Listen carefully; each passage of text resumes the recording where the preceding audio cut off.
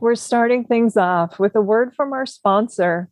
Since 1998, DVD Netflix has delivered more than 5 billion DVD and Blu-ray rentals to movie lovers in every American zip code and to military bases around the world in their famous, iconic red envelopes. With an extensive library of titles from the early 1900s to today and shows from such premium networks as HBO and Showtime, DVD Netflix is a must for physical media lovers. Featuring a variety of different plans starting at as little as $8.99 per month, it's a great way to experience DVDs and Blu-rays with special features and commentary tracks you won't find anywhere else. A member for over 20 years, so well before I ever began working with the service as an official blogger on acting or as a DVD Netflix Twitter film discussion host, I think it's a terrific way to keep our vintage video store memories alive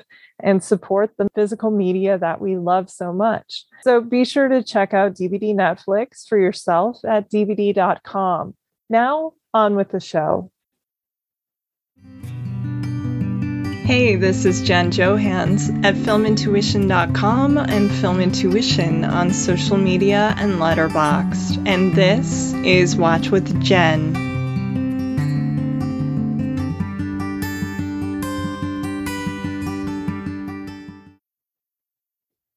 About a decade ago now, my mom read a World War II era historical thriller novel called Mr. Churchill's Secretary and became an instant fan of both the main character, Maggie Hope, an intrepid young spy and codebreaker who rose up to meet the challenges of that time period, as well as author Susan Elia McNeill. In the years that followed, she would eagerly anticipate each new installment. And I remember going to track down a few on pub day at Barnes & Noble. Well, I am so pleased to welcome this very talented author to the podcast today, a New York Times bestselling novelist of not only the Maggie Hope series, but also her recently published standalone book, Mother, Daughter, Traitor, Spy. In the last decade, McNeill has won the Barry Award and also has been nominated for the Edgar, Macavity, Agatha, Left Coast Crime, Dillis, and ITW Thriller Awards. Susan, thank you so much for being here. How are you doing? And how was your recent book tour? Oh, I'm great, Jen. Thank you so much for having me. Of course, honored. The book tour was really fun. I got to speak in New York City, my hometown, and I got to go to Houston, Texas, and Scottsdale, Arizona. So that was really fun. Yay. Yeah, 15 minutes from where I am at the Poison Pen bookstore. Love the Poisoned Pen. Absolutely. Yes. Yeah. So how was the turnout? Did you have any funny questions or were people pretty cool? Oh, the turnout was great. I've got to say, I had a celebrity friend come to the New York one. I think your older viewer or listeners will know Lynn Sher from ABC's 2020 investigative. Oh, wow. Yeah. Okay. She's a Maggie Hope fan and she loves so Mother, cool. Daughter, Traitor, Spy. And she asked me a question and I swear to goodness, it was like those penetrating eyes. Like, I don't know, picture it in your mind. And the exact tones that came out of my TV when I was little, it was crazy. It was out of body experience, but also really good. It was a hard question, but it was a good question, as you would expect. It was a 2020 question. It was a 2020 question. And for those few seconds, I was on 2020. I know, and on it for a good reason, not today. We're going into, yes. God forbid. Yes. Yeah. Authors in New York City, an expose. No. That's so cool. Well, I haven't quite finished the new novel yet, but I'm really enjoying how much I'm learning about real spy history in World War II. I love all of the rich detail, and it's just such a cool idea. For those listening who might be unaware, why don't you fill us in on what Mother, Daughter, Traitor, Spy is about and what inspired you to write it? Sure. Well, Mother, Daughter, Traitor, Spy is my first standalone novel. So it's not Maggie Hope. So it was a huge thing for me. Yeah. It's about two women, a mother and a daughter, who go undercover in these American Nazi organizations in the early 40s, before Pearl Harbor. And a lot of what they found out by posing as, secretaries and, women hangers on. They found out really pertinent information about several sabotage events and that were planned, and also evidence that was brought against the American Nazis in the sedition trial of 1944. So they did amazing work in incredibly dangerous circumstances. They were always, afraid of being found out. And honestly, a lot of the spies from that organization died what we can only call mysterious circumstances. No one ever was able to prove anything, but there were accidents and what people think are poisonings. So they were definitely in danger. And we were just talking right before this, and I was joking about how the elevator pitch that I was asked at one of the readings is Black Klansman meets Little Women, because it has really strong female characters. Yes. But it also has somebody, the going undercover aspect of it. In precarious situations. And dangerous situations. I know. I loved how it opened too. You open with this really intense, scary scene of a spy getting found out. And it's terrifying. Yes. It's true. That is a true story. And I was able to read the actual coroner's report on it. My goodness. Yeah. Oh, that'd be eerie. Well, I'd love to know your background with history. Were you a history major? I was not, although I always loved history and I took a lot of history at school, but I was an English major. Those were always my two loves. Yes. Oh, yay. Yeah. Well, yeah, those were the two, plus a little theater thrown in. But so cool. I always loved nonfiction books. I've always loved, World War II. But the crazy thing is, I was sort of I was thinking about doing creative writing, and I was taking some classes, and I was working as an editor at Dance Magazine. That's like a magazine in New York for ballet and modern and jazz. And we all lost our jobs when the magazine moved to San Francisco. I know at the time I thought it was so horrible, but I actually at that point decided to go freelance. I had just gotten married, so I had health insurance through my husband. Good. And because you can't do it. It's hard to do anything without that health insurance. Yeah, freelance is a scary proposition. Oh yeah. And my husband was going to work in London for 6 weeks, and because I wasn't working, I actually could join him. Now I have to tell you what he did. He works often for Sesame Street and the Jim Henson Company. He's a professional puppeteer, a Muppeteer. And I love that. Wow. He was doing Bear in the Big Blue House for Disney Channel UK. He played Bear. So we were there thanks to Bear in the Big Blue House. But I was doing things like going to the Churchill War Room. So that's kind of how that all came about. And the funny thing is, there's also a Muppet reference for the standalone, because Noel, my husband, did the Muppets Take the Hollywood Bowl in Los Angeles a number of years ago. And when he was at LAX, he picked up the book Hitler in Los Angeles for me at the bookstore at the airport. And, some women get chocolate and some women get jewels. Got a Hitler book. But actually, that was a very good gift for me, because it basically gave me the ideas for The Hollywood Spy, which is my last Maggie Hope novel. Mm-hmm. And then also this new one, Mother, Daughter, Traitor, Spy, because those two, the mother and the daughter, were mentioned in Hitler in Los Angeles. Yeah, that's amazing. So he was kind of your muse. He was. Absolutely. Yeah, that is so cool. Well, what is your research and your writing process like? Well, usually I'm able to find a lot of things in books, and I do my research in books. But for this novel, I of course read Hitler in Los Angeles, but by Stephen J. Ross. But I actually went to the CU Northridge, and because it was during COVID, a librarian who really should be sainted made all of these photocopies for me from boxes and boxes and boxes of original documents that, I couldn't go see because of COVID, but he photographed them and sent all the photographs to me by email. So I was able to look at the original documents on my computer, which is insane to me. And of course, he gets a huge thank you along with the library in the acknowledgments. Yeah, I love librarians. My Oh, mom worked in libraries when I was a kid, and then I worked in a middle school library for a short period of time. And I love librarians. That's so cool. absolutely. And there would be no book without librarians. This very wonderful man, and also the librarians at USC. I use their archives for research too. Although I was able to go in person at that point, so that was fun. Nice. I was going to ask you, yeah, because it's very specific about the topography of LA and where everything is, if you went and spent some time there. Well, I was lucky in that the Hollywood Spy took place in Los Angeles, which is a place I'm familiar with. I have friends and relatives out there, and my husband Good. did a lot of work out there. So I was familiar with it. I did go to research the Hollywood Spy, which was really fun. And then after COVID, I was able to go back and before I turned the book in, really go to the places that I was talking about, even if they didn't exist anymore, even just to go to that, street corner to find out, I don't know, how it felt and how far it Yeah. was from everything else. Do you know what I mean? So that's Yeah, kind of two soak it research up. trips at least. Yeah. Yeah.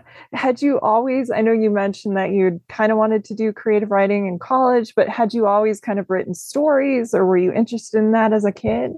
I was so interested in, I was just so interested in reading and I loved the library. Me It was my too. happy place. Yes. I just loved books so much. I don't know that I ever expressed to myself that I wanted to be a writer until I was maybe in my 20s. I was starting to do, so I was an editor in book Mhm. publishing and then I moved over to magazine publishing and I started to write magazine pieces too. And it just made me feel more confident about my writing. I started taking some classes, but it wasn't until I went to London and went to the cabinet war rooms that I really was sort of struck by this idea to start this, the Maggie Hope series. That's so good. And you mentioned The Hollywood Spy is the last one. Is it the final like bookend Oh, of no, the no, no, series no. or just the most recent? It's just the most recent. Maggie Hope will continue. You can tell your mom that. Okay, Maggie good. Hope will She'll keep want to going. know. And I'm working on the new one now. And the new one has Maggie going to Paris, but also Madrid, because she is doing some work with Coco Chanel, the clothes designer. Ooh.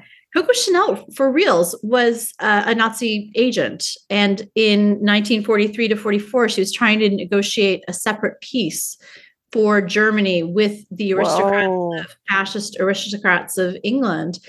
And so this book is about that, plus a little bit of Kim Philby, because he was actually before, the Cambridge Five Yes. spy. While he was a spy for Russia, he was in charge, he was the Brit in charge of spies in Spain for World War II. So when Maggie goes to Wow. Spain, it's under Kim Philby, who has his own agenda about who should, how this all should go. So Oh, it's that's gonna so be fun. exciting. Yeah, I Yeah. love that idea. It's very Thank you. rich in history again. So, next for you creatively, are these two books, one book? Well, that's the book I'm working on right now, and there will be more Maggie Hope books. I'm going to Okay. write at least to the end of the war, Okay. to VE Day, maybe past that. I'm not sure. And I'd love to write another standalone. It was hard, but it was really fun, and Yeah. I have the groove now. So I think maybe on and off with Maggie. I don't know, but we'll Yeah. see. I was wondering that. Was it a little bit scary? Like, did you tell your editor, I'm going to write a standalone? And she's like, what are you doing? Or he. Pretty much. It was really scary. I had to go in and pitch it Mhm. to, my people. But they seem to really like the idea. But then you have to do it. Then Yeah. you have to sit down and write it. And I That's was always the so, hardest. Yes. it's so hard. And I Yeah. was so out of my element. Yeah, I know. It's like you get really excited about an idea, like I want to write this article, and then they're like, write it. Yes. Wait, I have to do that now? Yeah, exactly. Yes. So, well, when we were thinking of theme ideas to cover for today's episode, spy movies seemed like a perfect fit and a natural one because you're a woman well versed in both the historical and fictional accounts of spies. and those who find themselves going undercover for one reason or another. Obviously, there are an infinite number of films we could have discussed, but I would have kept you here for like a year. And who knows, maybe we'll have to do a part two down the road. But I like the diverse trio that you selected of Alfred Hitchcock's classic North by Northwest, Bryan Singer's Valkyrie, and Spike Lee's BlacKkKlansman. We'll go deeper into the movies one by one in just a moment. But before we do that, I'd love to know what you think it is about spies that makes for such riveting films and storytelling in general. Spies are in their own story. They're sort of in this other milieu, but they have their own agenda. And I think, having that sort of secrecy and that secret that they're keeping makes the whole thing so tense. And I love that. It's pretty amazing. Plus, it gives me a chance to write about women. World War II was really obviously there were female spies before that, but the British, with the Special Operations Executive, really sent women abroad, and they did amazing things. And we owe so much to them. And I'm just so inspired by their stories, really. Yeah. I learned so much just reading Mother, Daughter, Traitor, Spy about women here in America. But I do love that you are kind of shining a light on women's roles in this war, because I think we're overlooked. Yeah. Absolutely. Yeah. Well, diving into the movies chronologically, we're starting with North by Northwest, working from a script by Ernest Lehman, who purportedly wanted to write the Hitchcock picture to end all Hitchcock pictures. This 1959 classic stars Cary Grant as an advertising executive named Roger O. Thornhill, who is mistaken for another man and finds his life threatened and himself embroiled in a complex spy plot that works in James Mason and Eva Marie Saint as well, an iconic entry in Alfred Hitchcock's incredible filmography. The movie features two still thrilling action set pieces, including the crop duster that comes out of nowhere and attempts to plow Cary Grant down, and also the chase sequence that plays out on Mount Rushmore that rumor is actually inspired the whole movie. It's just so fun. So let's get into it, Susan. What are your thoughts on North by Northwest? Well, first of all, I love the title so much. It's nonsensical. Yes. Nothing, right? But then I was reading that it could be a quote from Hamlet. Although, I saw that too. Yeah. Hitchcock never verified that. So I don't know what he was thinking. But, it's so cool. Like North by Northwest is like, it doesn't exist. So it's kind of yeah.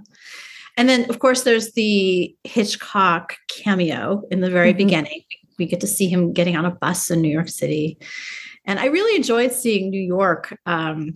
It was very Mad Men, So you have an advertising executive and, very mid-century modern, and everything is really, this vaguely ominous, but also like really sort of chic. And there's the Oak Bar and the Plaza and all these like really cool places.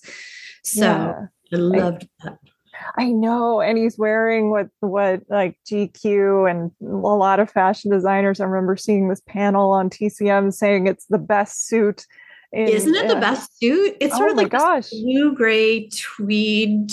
I don't even know what it is. Yeah. It's just, it's so beautiful. And it, Cary Grant is just so elegant, and he moves so beautifully, and it just perfect. I'm so glad they let him wear it for the whole movie. I know. It is really an important suit. It's almost like to talk about another Hitchcock movie, Kim Novak in that gray suit in Vertigo, but that was supposed to look very stiff. She wears it frequently. But in this, it's soft and it kind of moves with him because he has those cat-like reflexes, and he just kind of is always on the prowl. And I thought this was such a good suit for him to wear. I know other filmmakers have been inspired by it, like John Woo used it in Paycheck, and I've read that also Michael Mann used it for Tom Cruise in Collateral, and a few others. There have been a lot of homage to this film.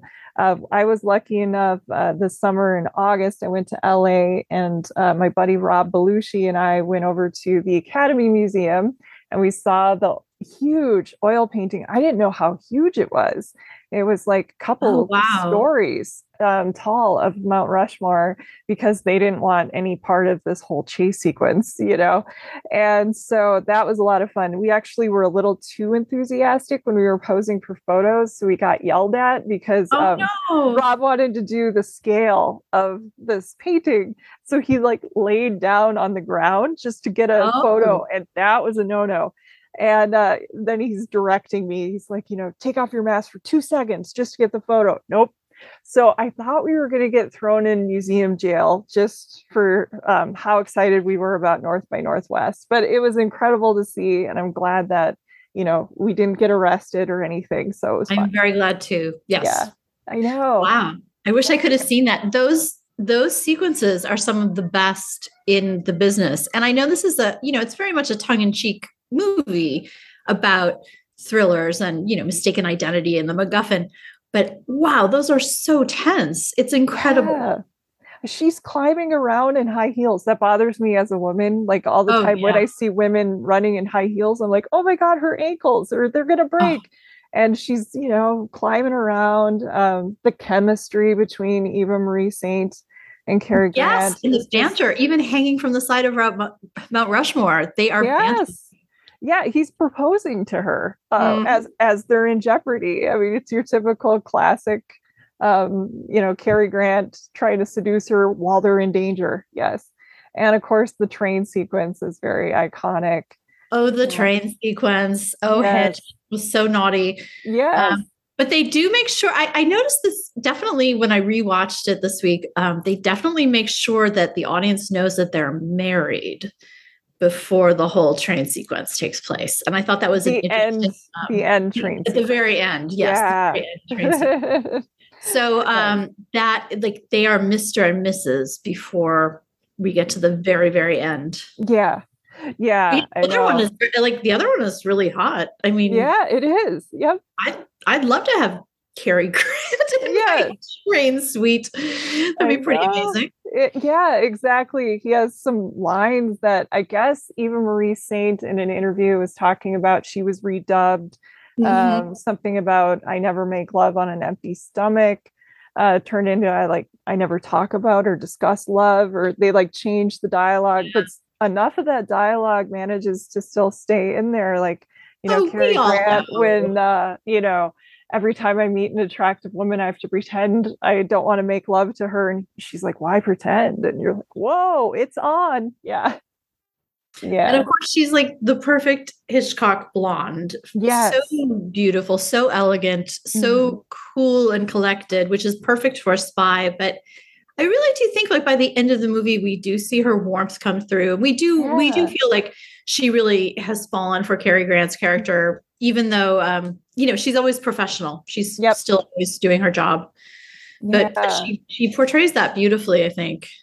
One thing I also noticed this time around, I actually watched it at the beginning of the summer because I knew I was going to go to the museum. And so I got to see it twice this year and I love it so Oh, much. wow. But one thing I noticed this time around is Cary Grant is almost playing a typical woman's role, essentially, because in movies, we're usually the Oh, ones that are disbelieved. He's like, no, this right. really happened to me, or they were doing this, or they got me drunk and they did. And he's like trying to make people believe this crazy stuff that is happening. And you're like, it really happened. And so I was watching it this time going, he's kind of playing a role that you would expect maybe a female character to play. Yeah. That is really interesting. I like that. I hadn't thought of that, but that's great. Yeah, the agent was usually be the man. Yeah. I know. And James Mason, I mean, what a good villain. Yeah, that Mm. voice. Yes. That voice, the gaze, it was incredible. Yes. Yeah. I remember an interview with Belinda Carlisle, I think was his daughter-in-law, Oh, and she okay. was saying when the first time she met him, she was so nervous because she'd seen all these roles like Lolita and all these villainous roles. And so the first time the boyfriend brought her home, she's like, I'm meeting James Mason and how scary would it be? But he was just such a warm and nice Oh, that's person. But good. yeah, I think he would be an intimidating figure just for the voice alone. He's got that. Absolutely. Absolutely. Wow. Yeah. Yeah, so it is a really good one. The bus stop scene. I mean, Oh, why is there a bus stop in the middle of nowhere and like two people get out? First, you don't know where the danger is coming from. I love that you hear it first. You hear that crop duster before you see it. It's so I good. found it was so ominous too that we never saw the pilot. There was never a shot That's of a the good pilot. point. And I was Yeah. reading that Hitchcock was criticized for that. And he Really? said, I'm paraphrasing, but there's no reason you need to know who the pilot is. And I think it's just so much scarier because it's this Yeah. anonymous threat from the sky. It's brilliant. Yeah, it kind of keeps coming. It's sort of like that movie that Spielberg made, Duel, where the guy Mhm. is driving home with the truck I was behind thinking him. about that with the trucks, and they were so Yeah, anonymous, and yeah, it's scarier that way. it really is. Yeah, I know. When you can't see the evil, for sure. Yeah, it's a great film. Do you have any other thoughts you wanted to share on this viewing? Oh, I don't know. Let's see. Eva Marie Saint's outfits were so Yeah, spectacular. You mentioned Running in Heels, which she does very well, but my goodness, she can really wear clothing and it is so elegant. yes. Yeah, they went to buy it at Bergdorf Goodman. I guess I read that. MGM. Yeah, MGM chose a wardrobe that they weren't digging, so they just went to them went to the department store and found some new stuff, which I like. Yeah, Yeah. the only other thing I would add is that I'm not a smoker and I don't find it attractive. But when Cary Grant lights her cigarette, it's just so Yes. charged, and it's kind of like, oh, I kind of understand this now. I So know. kind of Yeah. get the My smoking thing. friend Nikki Dolson, who I believe you know on Twitter, she's a crime writer. She started a thread during the pandemic, which is why is smoking sexy on film? Like, I don't smoke. She's asthmatic, just like I am. Mhm. And she started this thread of all the, smoking scenes in movies being way too beautiful and smoldering. This would be up there. Yeah. Absolutely. Yeah. Well, our next film, based on a true story, chronicles the plot by German army officers to assassinate Adolf Hitler by using the national emergency plan dubbed Operation Valkyrie on July 20, 1944, starring Tom Cruise, Kenneth Branagh, Bill Nye, Terrence Stamp, Eddie Izzard, and Tom Wilkinson. 2008's Valkyrie was directed by Bryan Singer and written by his brilliant Oscar winning Usual Suspect screenwriter Christopher McQuarrie, along with Nathan Alexander. Well, I was relatively new to the plot line ahead of the film's release when I saw it back then. I know this is an era that you have a great deal of knowledge about, so I'd love to hear your thoughts on this one.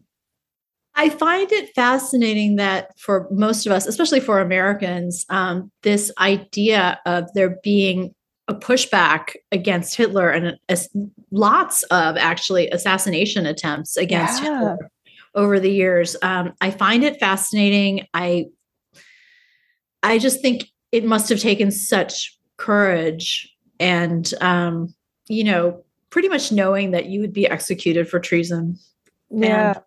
it just it doesn't change the narrative, of course, but it's really nice to know. I think it's comforting that so many people did feel that way. And if those people were inspired to act, so many more people must have been thinking it and feeling that way. So I Yeah. really like that. Me too. I am German on both sides. I mean, Mhm.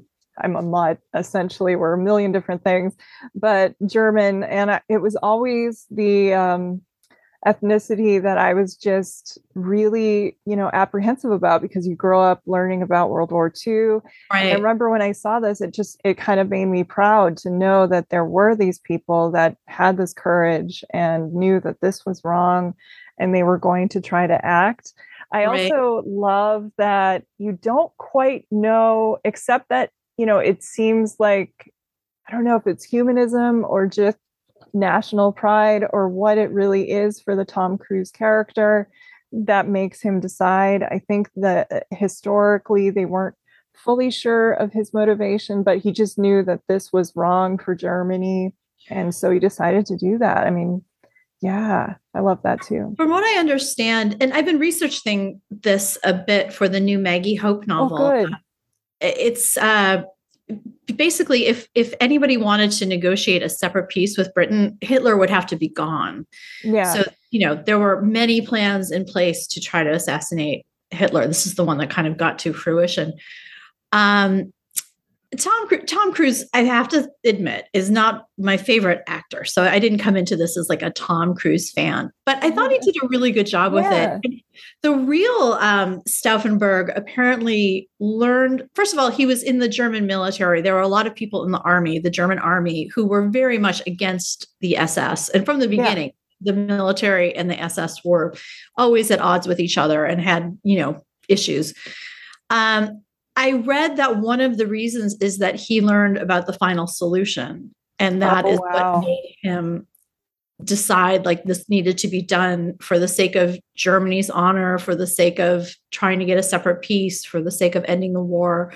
So that's all part of that. So, I mean, big stakes. Although I think he wasn't really, he wasn't like the quote unquote good German. I mean, of course, Tom Cruise is because he's Tom Cruise and he's our hero in the movie. But I think, he was maybe a little bit converted by Nazi sentiment, but definitely not by that point in the war. We first meet him when he's in the Middle East. And I think that was like 42 with Rommel. So, by that point, he was seeing like, this is all just a disaster. Mm-hmm. Yeah, I kind of liked the way that they sort of made it like almost a thriller. It could have been a little bit more dry. You can sort of see where like a mini series version of this would be, about the plot. And so I did think that that was maybe Tom Cruise's input a little bit with McQuarrie. There's a joke that he sort of falls in love with a certain writer, and then that writer works with him a lot. McQuarrie, of course, with the Mission Impossibles, the new Top Gun, which people joked was another Mission Impossible. And this sort of feels like Mission Impossible World War II. A little bit. Very much so. Very much so. Yeah. And I thought that made it ratcheted up the tension a little bit. And I think, it made it more Hollywood and more palatable, probably for people who might have thought that the movie was going to be a little bit more dry. I love the cast, though. We have some of the best actors. Carice, I don't know if I'm saying her name correctly, Carice Van Houten, who was in Black Book, which was extraordinary, and she's great. But then you have all of the British heavies in there. I wanted to ask your opinion on, do you think they should have used accents or not? I'm kind of mixed on that. I think it was okay without the accents. I think that would have ultimately be distracting. Because people are them and some people just aren't. I wonder if maybe Cruise wasn't, which is why they decided not. But I like how they do it. They have Tom Cruise in, as Stauffenberg reading a letter to his wife, and then it's in German. Mm-hmm. And then all of a sudden it switches to English, but it's the same voice. And then we're sort of like, oh, okay, we're just hearing it's in German, but we're hearing it in English. So I thought that was a good technique to use. That's really smart. Yeah, I did admire that as well. Yeah. And going back to the tension, I liked what they did to ratchet up the tension because we know the attempt failed. Yeah.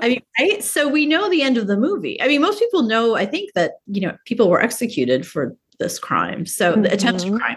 So it is a way to make us really care and like really, really, become involved and tense. And it becomes a little less of like, will they succeed? But like, how will they be brought down and how far will they get? So I thought it was interesting because with Mother, Daughter, Traitor, Spy, I also we know how everything ends, right? So that's so true. Do I build tension? And the tension is like, you never know if you're going to be caught and you never know how you could be brought down.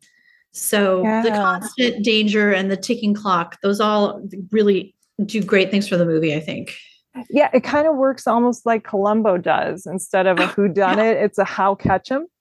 How is he going to prove that this person who we know is the killer is the killer? And so it's like, you find yourself holding your breath and like, get away with it in this. And and so it's a good technique. I think that's really smart. Yeah. With every near miss, you're like more and more invested. Yes. Because they've made it this far.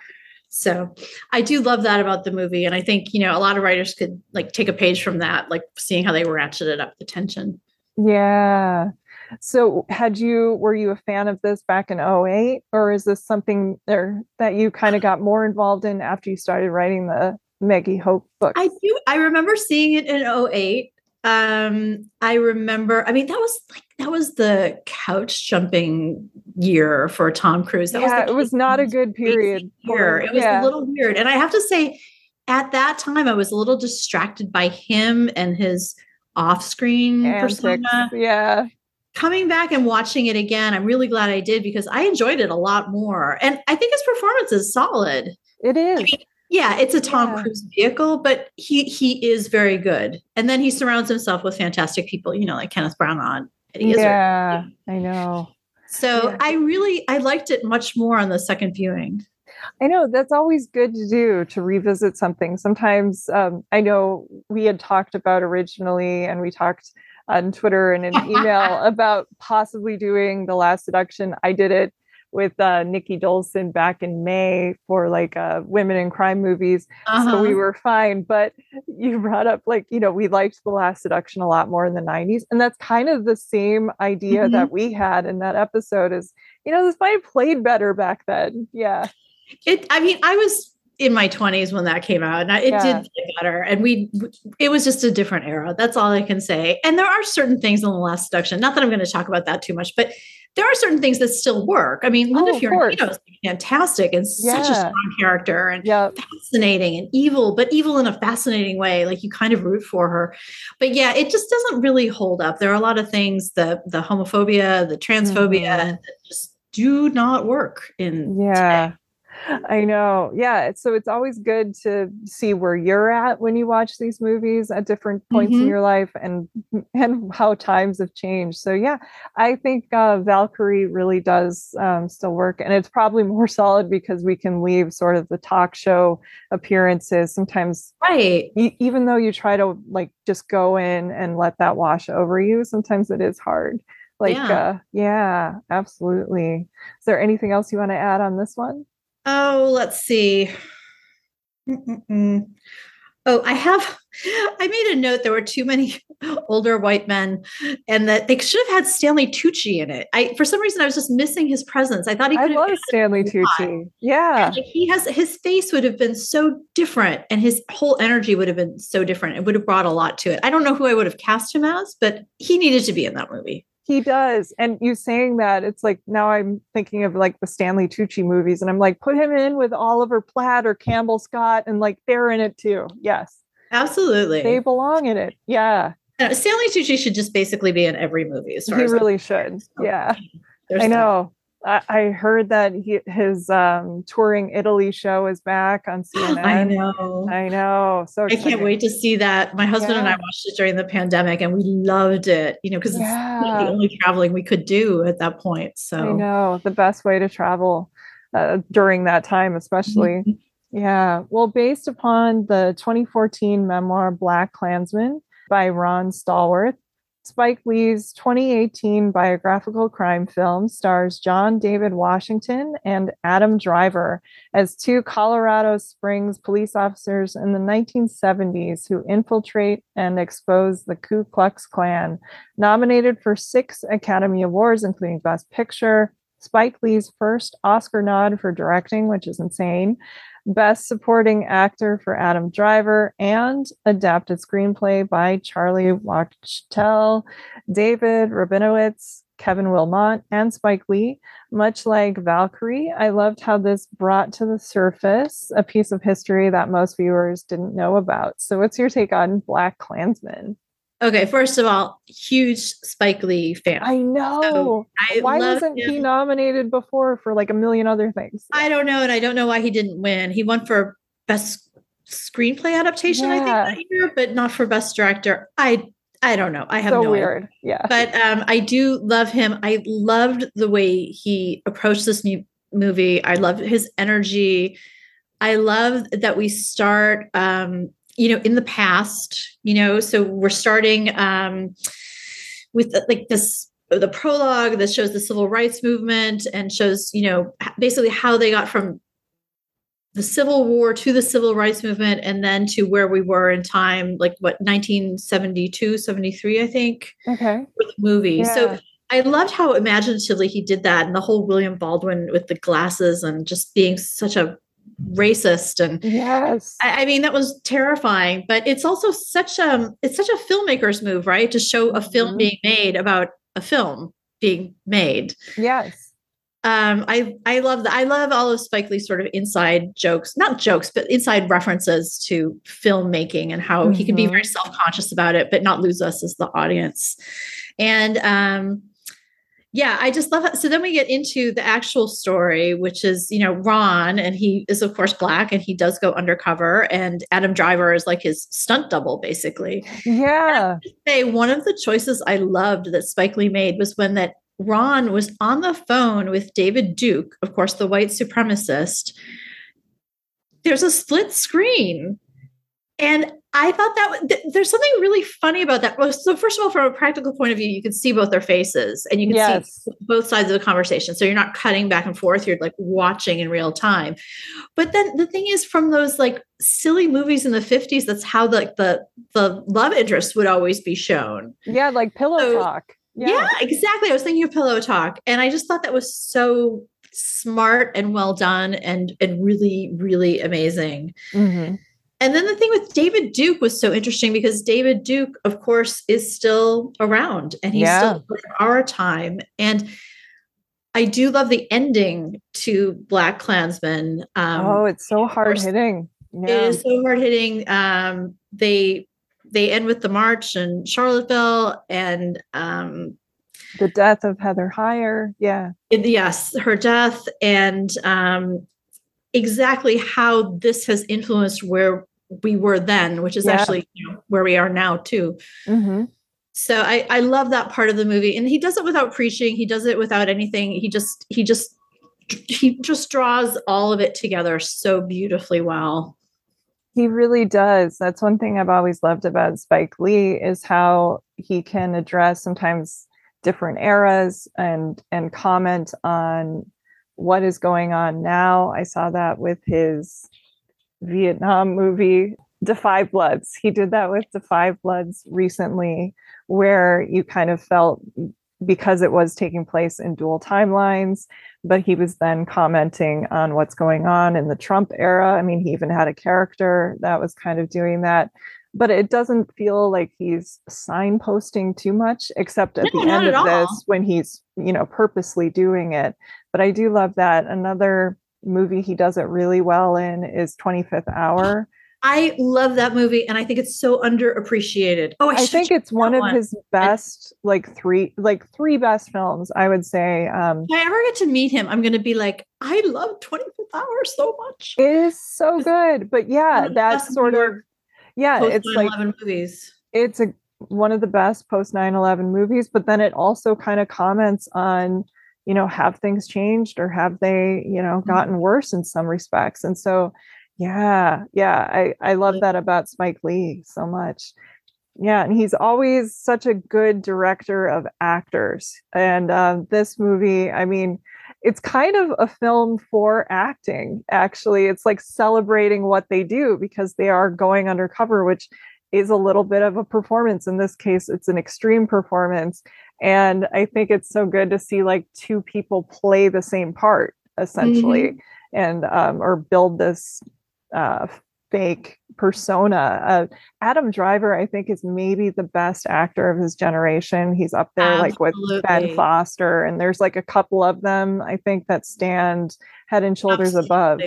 And he can kind of convey a number of things. John David Washington looks like he's having a ball, I think. And I did not know he was Denzel Washington's son. I know, how perfect was that? I read but then once you see it, you can't unsee it. But regardless of who his dad is, he was perfect. I mean, really, really perfect. Yeah, and it's so cool too because Denzel, of course, is a huge muse of Spike Lee, so it's kind of like the next generation a little bit, which I love. But yeah, I went into the movie not even putting that together myself, so I think it's really good. I also like that it goes in and you think, okay, we're going to learn about the Black Student Union and the Black Panthers, and then it kind of switches. It shows what they were really worried about, law enforcement, and like who they should have been worried about. And I think that's an important thing as well. Yeah. That's a really important thing too. That comes up in my book a bit. It's the police in LA were mostly worried about communists. Yes. Yeah, that's in the new book. Right, with communists along with the FBI, and they just did not take Nazis seriously. Mm-hmm. And I felt like there were certain parallels there. Like the police were just on the wrong enemy. Yeah. Yeah, that kind of reminded me of, not to get too into the current events, but that reminded me of that report a few years back where the FBI was warning that, too many law enforcement people had ties to some of these groups, and, how scary that was. And yep. And so I think, BlacKkKlansman is pretty timely. And it's definitely Spike Lee working at the top of his game again. I think, not that he ever went away, but I think it's just so cool that he's consistently made these great films year after year. Like with the year that he made Da 5 Bloods, he also made the David Byrne concert movie, which was like my favorite movie that year. They were both in my top 10. And I think he's one of our greatest filmmakers for sure. I read, I was reading the New York Times review of BlacKkKlansman, and the writer, the critic, was basically saying how much he loved the crosscut of the Birth of a Nation movie, from the 20s, with like the scene with Harry Belafonte giving testimony about lynching. And the crosscuts were very much in the style of Birth of a Nation. And he thought Spike Lee did it on purpose, as, I wouldn't say an homage, but as a reference. Oh, yeah. And then I read this article with Spike Lee, and he said he didn't consciously do that, but he did learn about that. He did see, Birth of a Nation in film school, and they talked about the cross-cutting and how it really built tension. Probably subconsciously. Subconsciously, it always stayed with him. And so now when I watch that part, which is, of course, one of like the tensest, most nerve-wracking parts, it's just amazing what an amazing artist he is. I mean, he uses the conscious, he uses the unconscious. Everything he learned in film school is still there, even if he doesn't actively remember it. Yeah, I think so. One of my friends, when she went to Vassar, he was like a guest professor, guest lecturer. And she just said that, when he would talk about movies, he would just be talking and getting more and more excited, and then bringing up other films, and just what a film scholar he is. At the Academy Museum, I'm going to sound like a broken record. Like, it's not sponsored by the Academy Museum, this podcast, but go to the Academy Museum. There is a Spike Lee room, and in it are just a million posters that he has, like these staggeringly beautiful, like original Italian posters and French posters of movies from, the 1940s, 50s, 60s, and just all the films that have influenced him. And, you can see that, like, maybe everything you sort of absorb can come out. Yeah, absolutely. So I that's just something when I learned it, this chill went down my spine, because I just thought it was so perfect. And it kind of works with what I think Spike Lee's process might be, Yeah, I know. One thing I liked about this movie is it's sort of focused on sometimes the dangers of men being together and trying to outdo one another. Like, maybe, if they're alone, they might not act on these ideas, but they kind of like inspire or one up each other. You see that when Adam Driver's character is infiltrating, and he kind of becomes close with a guy who sort of seems to idolize him, or there's like some allusion to, maybe, is it romantic a little bit, or he has kind of a man crush, if you will, almost on the Adam Driver character, and just how they kind of egg each other on. And you start wondering, what is that about that dynamic? And it sort of is something that Spike Lee investigates in a few films. And I thought that that was really good in this too. I did kind of wish he would have done more with the female characters, though. I agree with you. I mean, the movie's pretty perfect. Yeah. But, Yeah, I know. I especially wanted to know, well, there are a couple of female characters, but I thought it was interesting, the racist wife was a fascinating character, but we have a young female Black activist, and I Mhm. think having a few more scenes from her point of view, more than just like at the beginning, John David Washington's character gets involved with her and doesn't tell her he's a police officer. And, you wanted to see what she was doing with her days a little bit. So I Absolutely. And could I see sort of that. would like to have known what she would have thought about all of this, like that Yes. she did. Yeah. And they do get back together, but it's like, what did you think? Like, were you Yeah. convinced or not convinced? Are you Yeah. okay What with are him your being the thoughts? police now? Like, how do you feel? So I don't know. That's just my one little, like, I always think, like, well, what are the women doing? And I really Yeah. wanted her. And I did think the sort of white supremacist wife was pretty brilliantly drawn. Oh my gosh. Yeah. And especially the way she just needed so much approval from those men, and the Yep. way that She wanted to prove she really herself. wanted to be, Yeah. yeah, she really wanted to be a part of things, but they were definitely like keeping her down. There was like the racism, and then there was the sexism, and Yes. she was so racist she didn't even care about the sexism, which was Yeah. interesting. It was a very interesting choice. Yeah, Yeah. Compartmentalizing all the prejudice, basically. Yes. absolutely. Yeah.